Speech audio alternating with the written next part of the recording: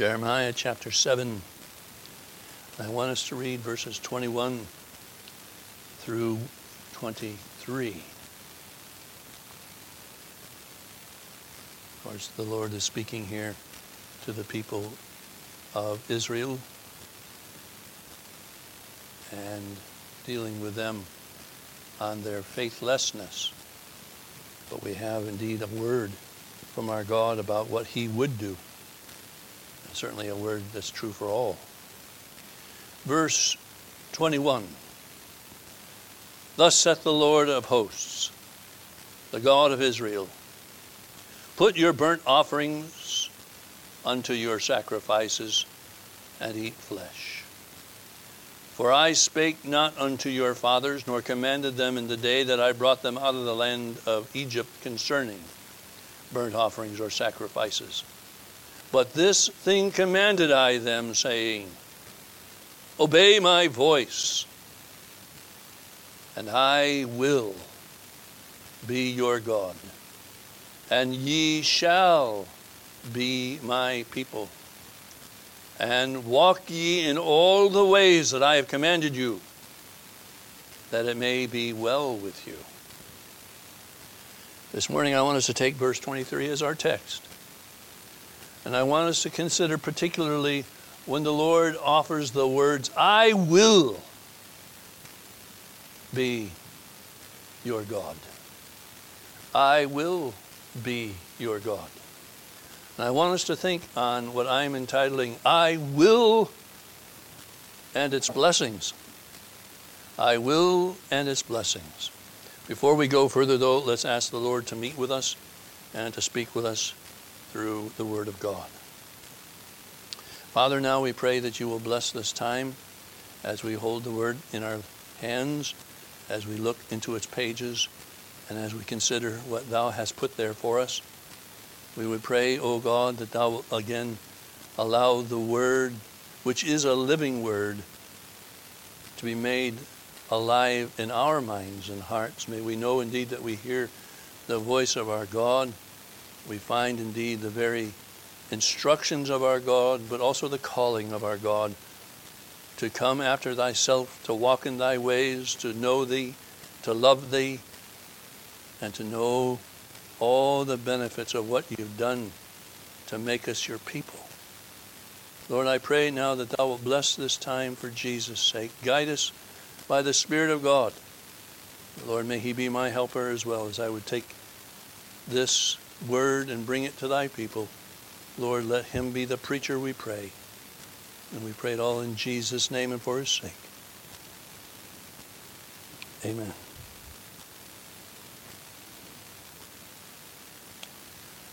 I would suggest this morning that the verse that we have taken as our text suggests that there is both a mighty power and an unchangeably certain promise in the words, I will be your God.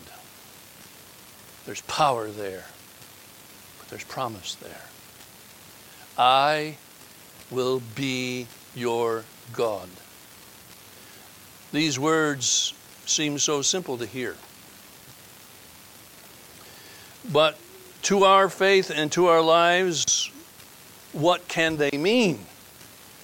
I will be your God. What does that mean? That is no small question.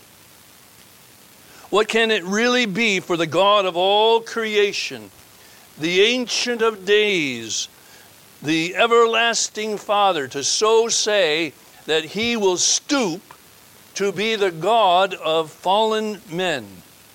What can that possibly mean? What does that entail? How does that indeed apply to us? Well, I would suggest that the answer is bigger than we can even in the smallest degree render. I will just say this as an overriding truth. I want us to think on this thought as we go through our time this morning. All things begin with the Lord saying, I will. You think about that. Creation. Where did creation start? It started with the voice of God. The Lord saying, I will create. I will make man. I will do the various parts of creation. When we have revelation, I will make myself known. If you talk about the reconciliation of our hearts to God, it all starts with God saying, I will. Redemption. All the sustaining graces of God, the promises of God from Genesis, the first promise of Genesis, through the promise to bring us home. Again, I suggest to you that all things begin with the Lord saying, I will. Again, I want us to come back to think on the words that we have as our text, though, where he says, I will be your God. There you have it presented by our God that he will be known.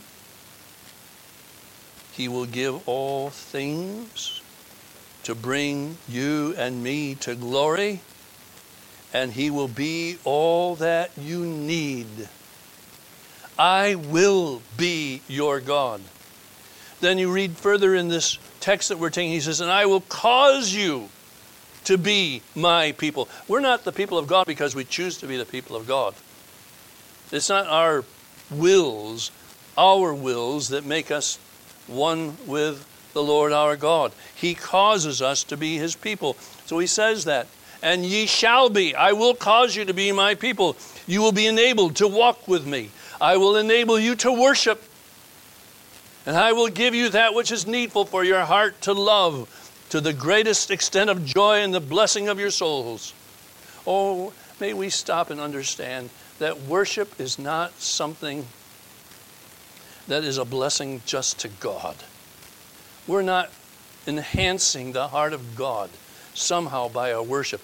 Understand this, when you worship and you worship truly in spirit and in truth, the blessing's all yours.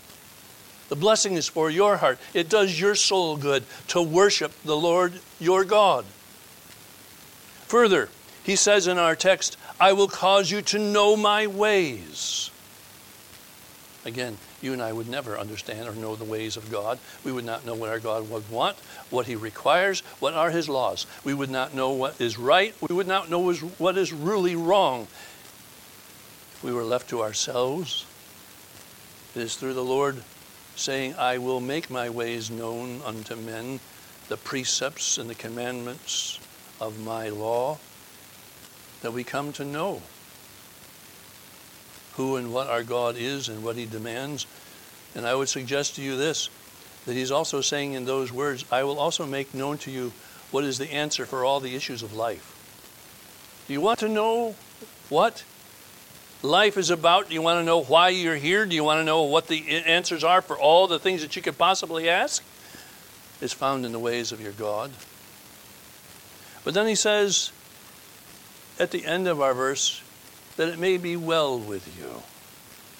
The Lord is saying, I will, as a result of who you are now to me and whom I am to you, I will make it well with you. I say, well, can you define that for me? I would just simply say, read Psalm 103. Read through the list there of all the things that you have that are the benefits of the Lord. All the ways in which God has made it well for you. I simply say, what wonder and what glory there is in the I will of God. There is the hope of salvation. That hope is not what I ever pray. My hope of salvation is in these two words from God. I will. I will save. I will. Now, I will say this also, because we have to acknowledge this right from the start. There is no point in which Satan attacks us more and brings to the heart more doubt than on this point. His attack is always, hath God said? Is God willing? Has the mind of God really desired this for you? I say that Satan leveled his most severe and his most powerful temptation and question when he brought that first question to Eve.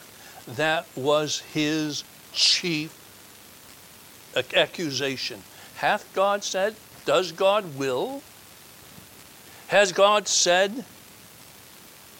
And let me ask this. Do you not hear this still?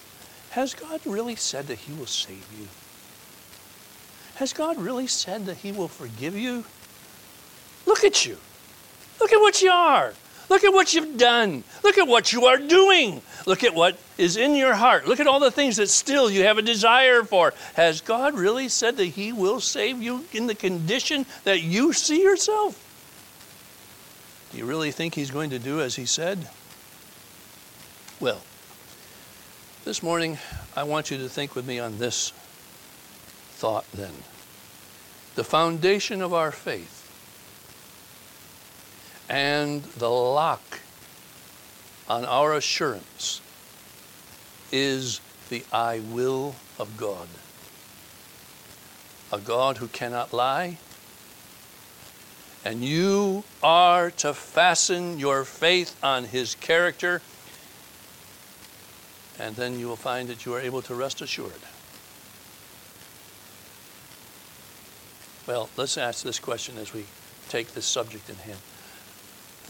How or by what can we actually see this worked out for us? Can we see where God has proven the purpose of his will to secure and bless a people? Can we see it really worked out, the answer to what Satan says? Is God really willing to save you? Is he really willing to deal with your sin? Is he really willing to deal with the curse that's come upon you? Are there places where we can see the heart of God bringing the blessing of making all things right? Well, I want us to be very simple this morning. And I find that there is a war that the more I desire to make it simple, the more complex it tends to become. Lord, help us then. I want this to be simple. So I want us to see in the first place the proof of what I just said. The proof. Are there places where we can see the heart of God bringing the blessing of making all things right? The answer is yes. Where's the proof? And my thinking goes no further than this. Look at the Word of God incarnate. There is your proof. Behold the Lamb of God who takes away the sin of the world. Let's consider him and review the answer to a few questions. And my questions are by no means the entire list of what we could ask, but I think we could ask thousands of questions at this point. And I don't propose to try to answer by way of logic. I want to answer the question simply with what the Lord Jesus himself has said in the Word. So if you will, I'm going to ask the first question this way. Does God mean to defeat death for me? There's a big question. There's a vital question. Does God mean to defeat death for me? Can it be proven? Well, as I said, I'm just going to go to the Word of God. I'm going to read to you John chapter 11, verses 21 and following. It says, Then said Martha unto Jesus, Lord, if thou hadst been here, my brother had not died. But I know that even now whatsoever thou wilt ask of God, God will give it thee. And Jesus saith unto her, Thy brother shall rise again. Will God break the power of death for us? Here is the answer in plain view. But there's a greater proof than even what I just pointed to. Yes, he broke the power of death for Lazarus. But read with me also what is said in Matthew chapter 27, verse 63. where the Pharisees are coming and questioning the Lord, or questioning the Romans about the Lord. And the statement is made, "Sir, we remember that the deceiver said while he was yet alive, after 3 days, I will rise again." And then if you read further down into chapter 28, you have the testimony of the angel to those that stood at the tomb. And he says, "He is not here, for he is risen, as he said." Christ said, "I will rise again." The angel is there, "Come see where the Lord had laid," because he has risen. As he said, there is proof, both in the world of dealing with men, but also in dealing with that moment in which he breaks the power of death entirely at his own resurrection. Is there proof? Yes, there's proof. Let me ask another question. Does God mean to defeat the curse of sin's plague for me? Does God really mean to break the curse of sin's plague for me? Again, I simply go to the Word of God, Matthew chapter 8. If you read from verse 2 and following, it says, "And behold, there came a leper and worshipped him, saying, Lord, if thou wilt, thou canst make me clean." And Jesus put forth his hand and touched him, saying, "I will. Be thou clean." And immediately his leprosy was cleansed. And then you read down in verse 5, "And when Jesus was entered into Capernaum, there came unto him a centurion beseeching him, and saying, Lord, my servant lieth at home, sick of the palsy, grievously tormented. And Jesus saith unto him, I will come and heal him." Oh, we see that in the outward maladies of men, the picture of the curse of sin. Will the Lord Jesus truly deal with you and I in faithfulness according to his word? Will he indeed remove from us that which is the pollution of soul and the penalty of a broken law? What does he say? I will. I will. That's a word for you, child of God. That's a word for me this morning. I'll ask you another question. Does God mean to solve the ineptitude of those that would serve him? Lord, I look at myself and I cannot do anything. In fact, the only thing I can do is what is unprofitable. I'm very good at being unprofitable. I've had a long history and time of practice of being unprofitable. Is there a solution for that? Mark chapter 1, verse 17, the Lord deals with a group of men who are filled with inabilities and ineptitude, ignorance. In fact, things worse than that, selfishness, pridefulness, and all the things that plague a servant of God and keep him from really, truly knowing the power of God. The Lord Jesus says to the group of people that he calls after his own name, he says in Mark 1 and 17, "And Jesus said unto them, Come ye after me, and I will make you to become fishers of men." They weren't fishers of men. And in their own strength, they never would be. They would be those that actually botched the job entirely. But the Lord Jesus says, in light of who you are and the fact that I know that without me you can do nothing, I will make you to become those who are actual servants indeed. We'll ask another question. Does God mean to supply for my hungry soul? I find I walk through my days and I'm so wanting. I want things that will fill me up, things that brings meaning, things that cause me to rest in assurance. Does God mean to supply for my hungry soul? Again, I use this as a picture. It is a picture, but I want you to hear the voice of the Lord Jesus. Then in Matthew chapter 15, verse 32, then Jesus called his disciples unto him and said, I have compassion on the multitude, because they continue now with me 3 days and have nothing to eat. And I will not send them away fasting, lest they faint in the way. Does the Lord Jesus mean to feed you, child of God? You say, well, I'm hungry, I'm starving, I need to be fed. Is the Lord Jesus going to feed you? You who have now been bought by his blood, the ones who have your names written on his heart, is he going to feed you? Well, there's many other questions that could be listed here.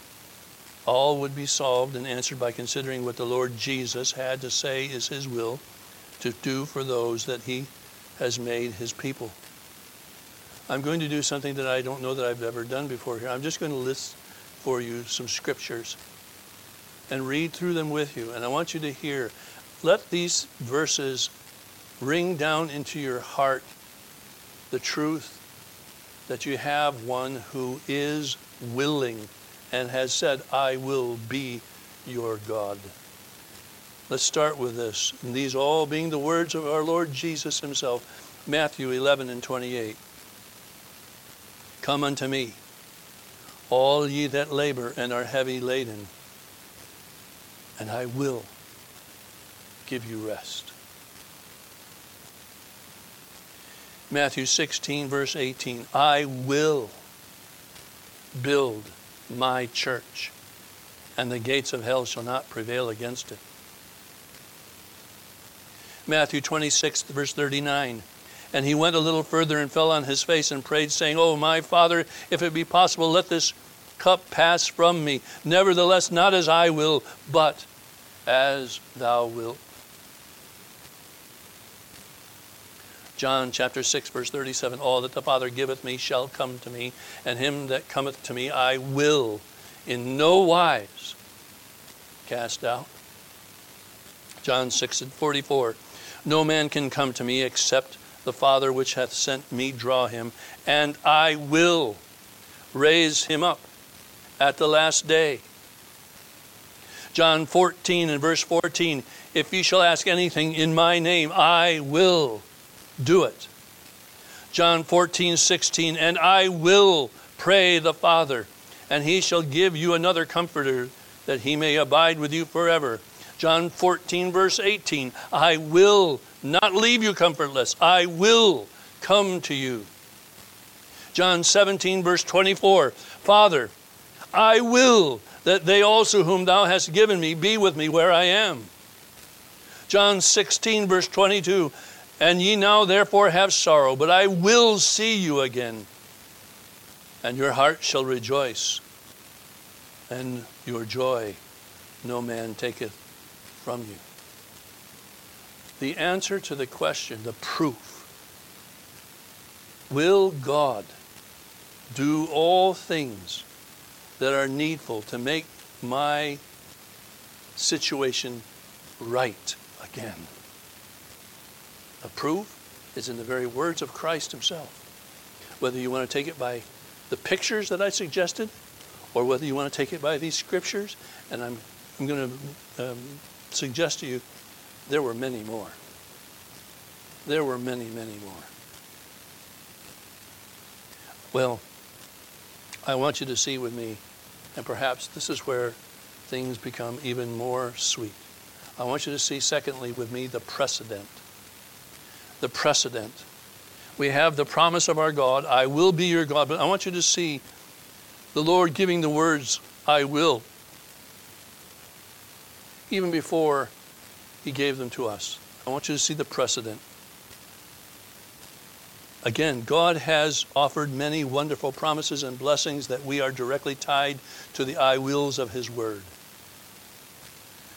Take the truth then and widen the understanding to grasp the greater reason for the certainty of God's words. And that reason is that the Lord has determined purposes which are powerful resting places for us, primarily because the Lord first said, I will, to the Lord Jesus.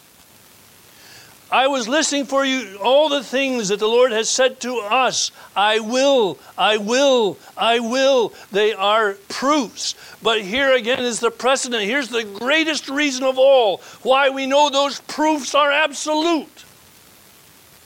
Because he has said first, I will to the Lord Jesus. Again, simply hear the word of God. Hebrews chapter 1. God, who at sundry times and in divers manners spake in time past unto our fathers by the prophets, hath in these last days spoken unto us by his Son, whom he hath appointed heir of all things, by whom also he made the worlds, who being the brightness of his glory and the express image of his person, and upholding all things by the power of his word, when he had purged our sins, sat down on the right hand of the majesty on high. Verse 5, for unto which of the angels said he at any time, Thou art my son, this day have I begotten thee. And again, I will be to him a father, and he shall be to me a son. Before the foundation of the world, you had, as it were, the Father saying in the ears of the Son, I will. I will not only use you to create all that is, to reveal all that is my will, but I will use you to bring to me a redeemed people. I will, and I will give you, as it were, the exalted place that you've always known as the Son who is the glory of heaven. Isaiah chapter 42, verse 6. We also read these words. Speaking of the Lord Jesus, hear the voice of God. I, the Lord, have called thee in righteousness, and will hold thine hand, and will keep thee, and give thee for a covenant of the people, for a light of the Gentiles, to open the blind eyes, to bring out the prisoners from the prison, and them that sit in darkness out of the prison house. Those are words that God the Father has said to Jesus Christ the Son before he ever came to this world, indeed before the foundation of the world. I say the great reason that we can rest in the promises of God and rejoice in his blessings is because the Father has first said, I will, to the Lord Jesus. He will not fail to bring all to pass for him. I might add to what I just read, Psalm 2.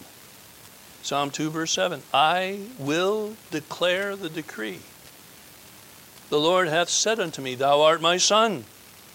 This day have I begotten thee. Ask of me, and I shall give thee the heathen for thine inheritance, and the uttermost parts of the earth for thy possession. So again, my point is simply this. If he, meaning God, the Father, has declared the decree to give all to Christ, we who belong to Christ will have all things that have been promised in Christ. The precedent. Well, I want us to see then last the precept. The precept. By this I mean the great truth that should be remembered and acted upon. The great truth that should be remembered and acted upon. I want you to see then that in these words, in the I will of God, first, I will shows God's desire.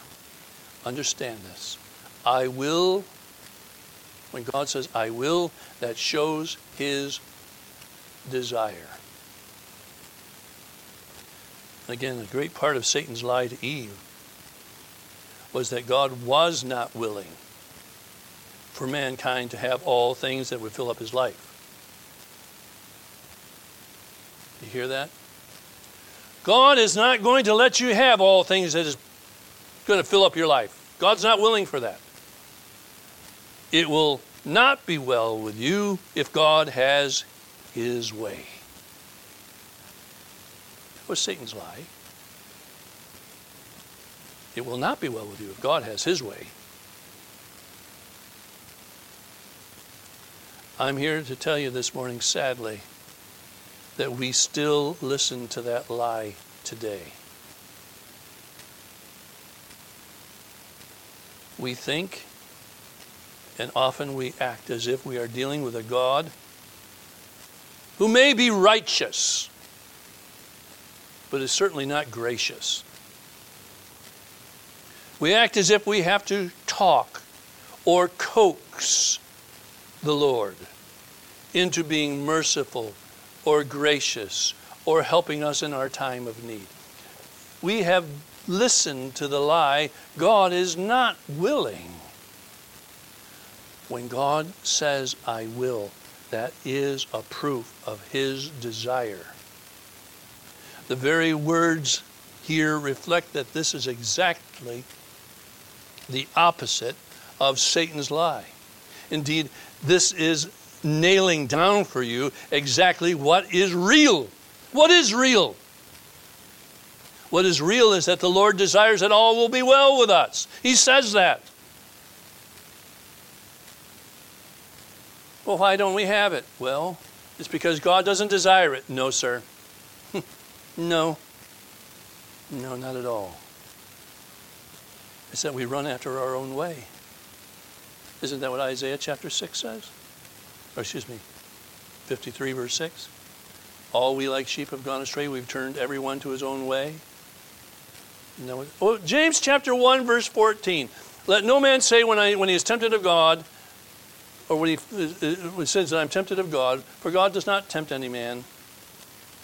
But what's the answer there? Every man is tempted and tried when he is drawn away of his own lusts and enticed.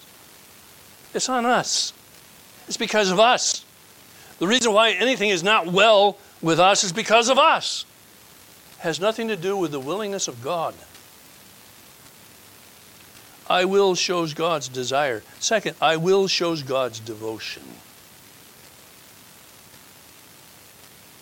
Now, I'm going to use a picture here that is presented to us more than once. In fact, I would say numerous times in Scripture. The picture is that God, with his people, pictures a bridegroom and the bride. And I would suggest to you that the I wills of God are in essence very much akin to what a bride and a bridegroom would say at a wedding. Will you have this woman to be your lawfully wedded wife? I will. Will you have this man to be your husband? I will. You understand that there's a sense in which God says, when he sets his heart upon us and says to us, though they be varied as far as the applications, when God says, I will, it is indeed the Lord's devotion being demonstrated to us. I will be devoted entirely to my people. I will give what I render before you as something that is unbreakable, as is a wedding vow. Oh, may we not believe again Satan's lie. You know, God is just tolerant of you. You know, you come to God, yes, he'll forgive you. He doesn't really want to, but, you know, it makes things easier all around if he does. So, yeah, God is just, no. God is not just tolerant of us. He is devoted to bringing us all the joys and the blessings of his possessions. You know, when a bridegroom takes a wife, part of the vow is, with all my worldly goods I thee endow. Everything I've got is yours. How did we ever come up with that thought? What? You know, certainly you would say it's not because every man that gets married is just so magnanimous that he wants to give everything he's got, including his fishing rod, to his wife. You know, no, it's not it at all. The picture is in your God first. God has given us in Christ Jesus all things. Romans chapter 8. If he's given us Christ, how shall he not with him also freely give us all things? We talk about the things that are now ours. You go through the Beatitudes and you read the things that become ours because of our union with Christ. Here is a picture of devotion. I will be their God. I will be, using the words of Isaiah, their husband. I will be to them the one who is the sustainer of life, the captain of their salvation. I will be to them all these things because I am devoted to my people. I am devoted to my son. I am devoted to my word. He is wedded to us. Child of God, let that sink into your thinking. He is wedded to us. Isaiah 61 verse 10. I will rejoice greatly in the Lord. My soul shall be joyful in my God, for he hath clothed me with the garments of salvation. He hath covered me with the robe of righteousness, as a bridegroom decketh himself with ornaments, and as a bride adorneth herself with her jewels. Oh, child of God, you're not an alien anymore. You are owned as a spouse. I will shows the desire of God. But when he says I will in all these things, it shows the devotion of God. I've got one last thought. I will shows God's determination. It shows God's determination. For God to say I will is for the matter to be settled. For God to say I will is for the need to be supplied. For God to say I will is for the whole of the issue to become certain. Why? Because for God to speak is for that about which he speaks to be done. When God speaks, it is.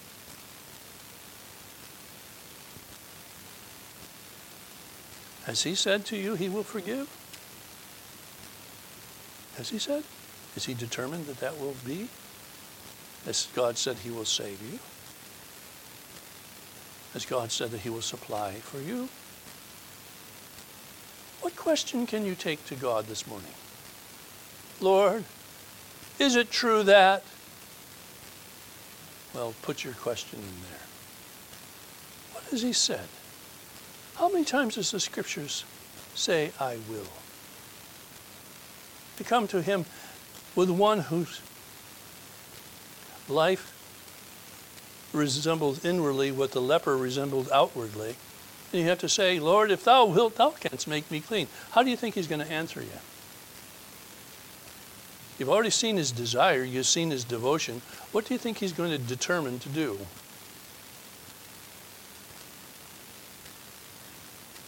I will.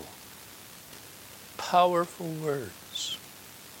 I will be your God, and ye shall be my people, that it may be well with you. So, what is the application? What are we to take from this? I hate cliches sometimes. It seems like every time I have a meeting at work, there's always at the end, so what's our takeaway? Why can't they not just say, so what can you conclude? Or what do you need to work on? Or what's your take? I'll leave it, but you know where I'm coming with this. In light of what we've just said, what does this mean? What can you conclude? What should you be thinking? With this, to go to God, have this mind. Lord, you have said, I will be your God. I take everything that we've thought about here, and as I come to you, I come with this mind. Go to God with this mind. Second, go on with God with this in the heart. Go on with God with this in the heart.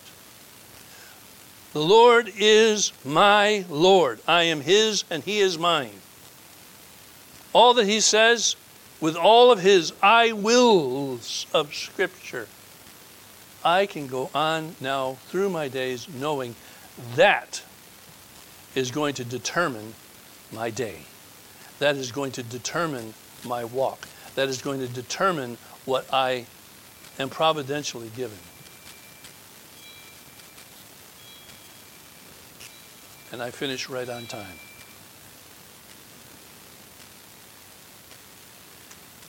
Well, may the Lord bless his word to our hearts and speak to us as we remain through the day.